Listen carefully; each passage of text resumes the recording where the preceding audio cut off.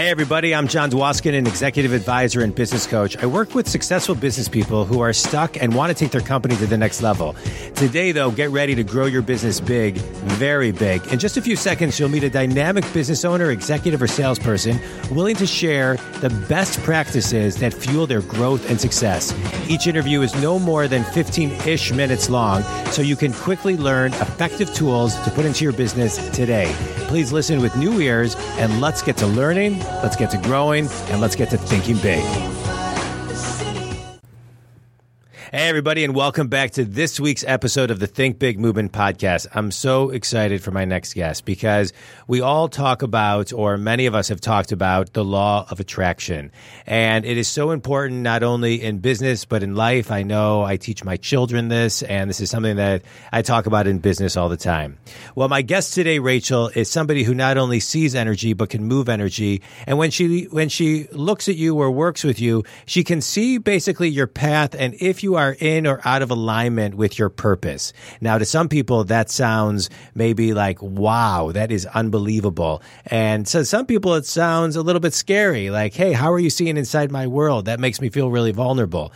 But when you really get to it, what Rachel does is help you unblock the obstacles so you can walk the path in life that you were meant to walk. She's an incredible, incredible human being. I'm proud to call her my friend, and she is here today to talk to us about how she kind of came about her gifts and what she does and how she does it, and give us a little flavor of that. Rachel, welcome to the show. Fill in the gaps. Tell us a little bit more about you, and we'll take the conversation from there.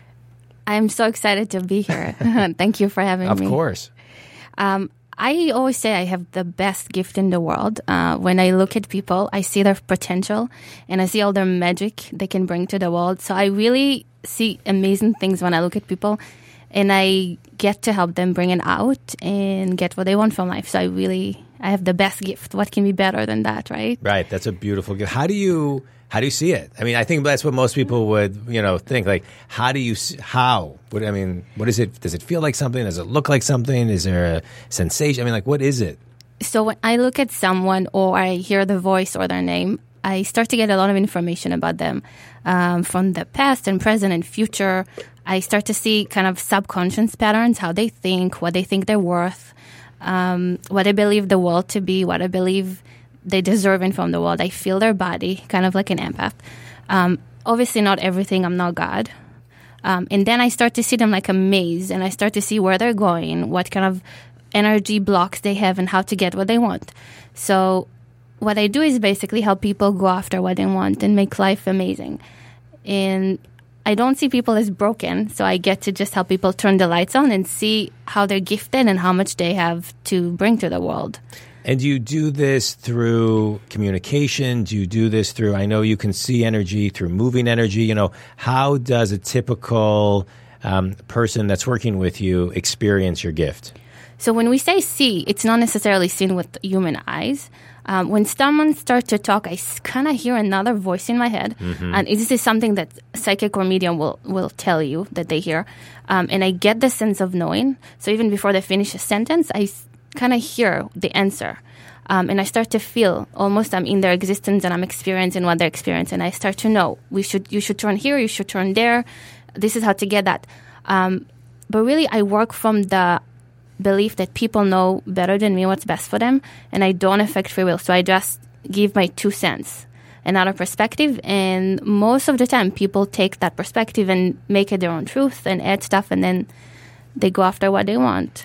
So I just want to reframe it from a business perspective for people who are listening and you're business people and you maybe have experienced something like this before, or for those of you who haven't. In business, many times business people will say, I just had a hunch, or I made this decision to do X based on my gut, or, rationally this doesn't make sense, but my emotional intelligence guided me to X.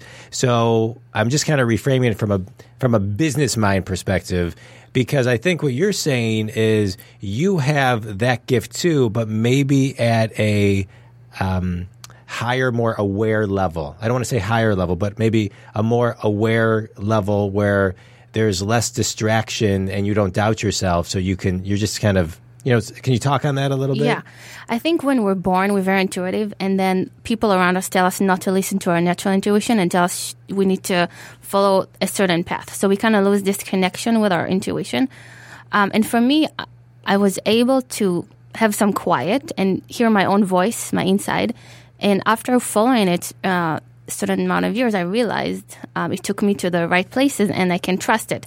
So it's really a practice of trusting yourself and that you have a sense of knowing in your soul of where you're going, what you're meant to accomplish in this world, who you're meant to meet, what you're meant to bring to the world. And we don't have that because we're not raised to believe in ourselves, basically. Right. I just want to talk on the topic that you mentioned for a minute because I think it's very common that we lose connection with ourselves. And I see it happen all the time. I've been guilty of it myself with business people who are so overbusy and so overbooked and so over this and so over that. They lose the connection. And asking them in my conversations with them many times to say, hey, can you take 20 minutes a week or 3 minutes a day and just get some quiet time to just connect back to your gut, your instincts, like I was talking about earlier. And it's, for many, almost impossible to kind of plug back into themselves because they've overcommitted and it's, so what would you recommend to somebody like that? What's the first step for somebody who maybe, hasn't been to somebody like you, maybe somebody who's listening and wants to come talk to you but doesn't? Mm-hmm. What's the first step to just start getting back connected to themselves? I think the first thing we need is silence, so we're able to hear our own voice and not those distractions of our environment, but also kindness. I think we need to accept ourselves, to be kind and patient, to allow ourselves to make a mistake and understand that it's a learning process, to not be afraid to try new things, to not be afraid to be vulnerable, and to just really understand that if you have an inside voice inside of you, a fire that draws you to a direction, you probably need to follow it. Your soul is probably trying to guide you. Yeah. I love that you said that. I have a buddy who owns a company called Star Treks, and one of the things they have on the back of their valet shirts, it says Ben. And what it stands for is be extra nice. And what you're talking about is in the same line as far as being kind. And I think sometimes people forget that kindness is so important, not only for the person who's receiving it, but for you and your own being. It's interesting. And I used to be in corporate America. Obviously, I have my own business now. I'm an executive advisor, business coach. I grow businesses. That wasn't a plug for myself. I'm just trying to bring this point up. I worked in corporate America, and I was a very kind of high up in corporate America, and there was a high-level, C-level person that the CEO of the company that would tell me I was too nice. Now, I was firm. I was running one of the most profitable offices in the entire company, but he would go around telling people I was too nice and tell me I was too nice, and he wanted me to just do things that were not in alignment with what I felt was appropriate. So I knew I either needed to conform to just not being nice or quit. So I chose to resign and start my own company. Left on fine terms, but I think sometimes there is this idea in corporate America to not be nice, to be too ruthless. Mm-hmm. So I love the fact that you're talking about kindness and being nice. And I'll tell you something. I've done a lot of interviews for this podcast. I've talked to a lot of people, but I've done a lot of interviews, and one of the common threads of everything, of the successful people that I've been talking to, is kindness, niceness, a good heart, people who are in alignment with who they are and what they want to be. So I apologize about being long-winded on that, but I think it is so important to bring kindness and the word nice back into business. If I had to define myself in one word, it would be kind, because I really value the fact that I am a kind human being. So not to turn what you said about me, but I think it's important because to me, there needs to be a shift, a big shift. I think I agree with you. It's a very important ingredient. And I think anyone that wants to be successful needs to remember where they came from and look at the people around them in the same journey, see them as humans, and not chase after money. From my experience, money is not in alignment. It's not true.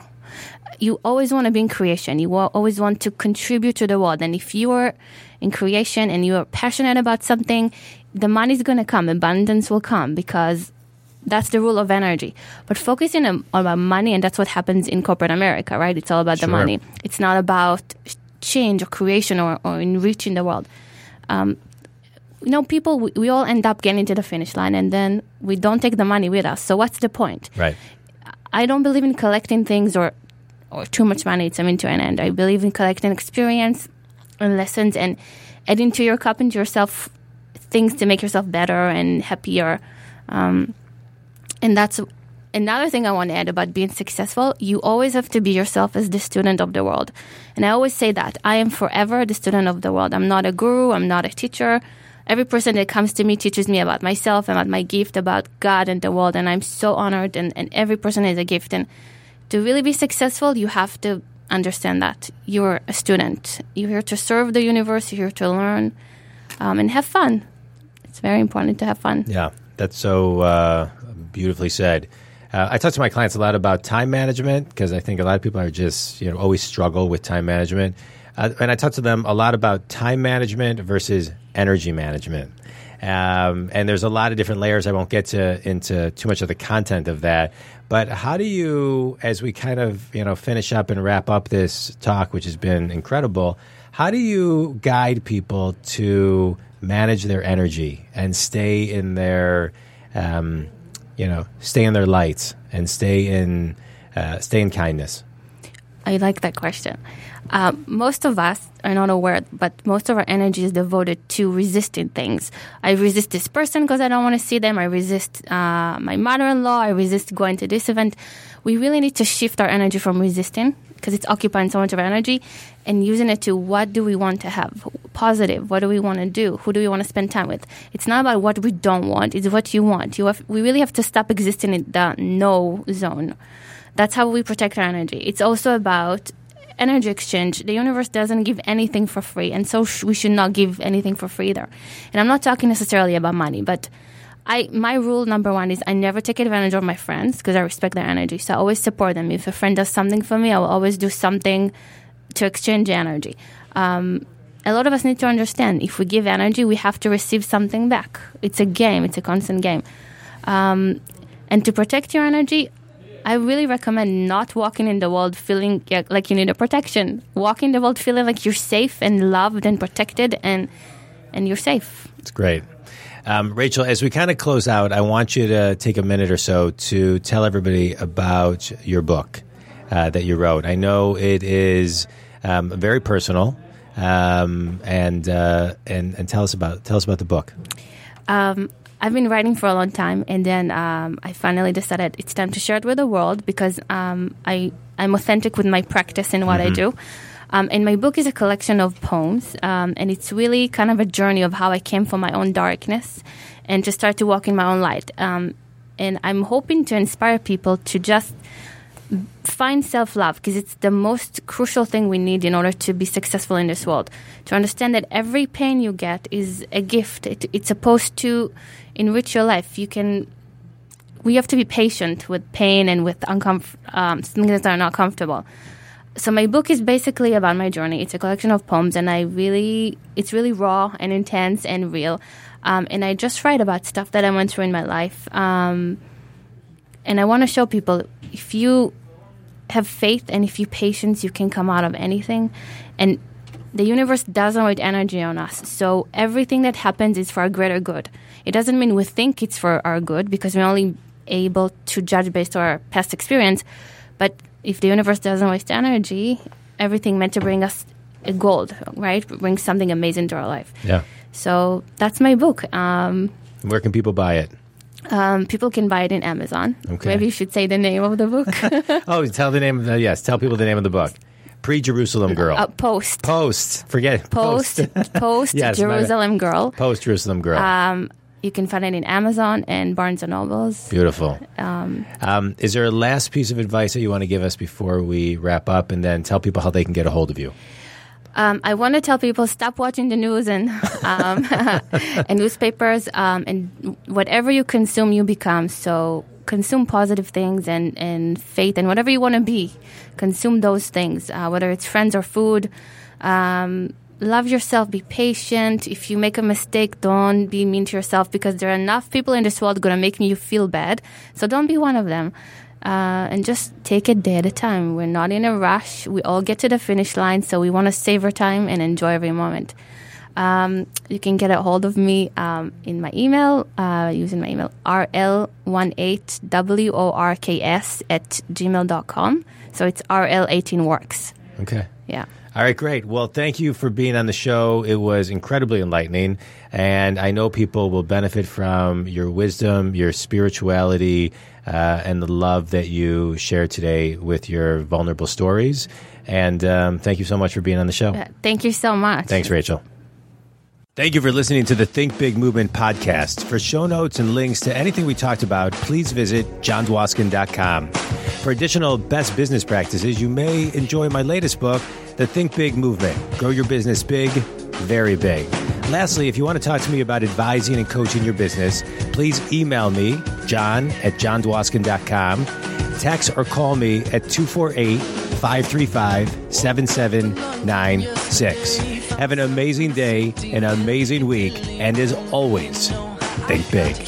I got some pictures on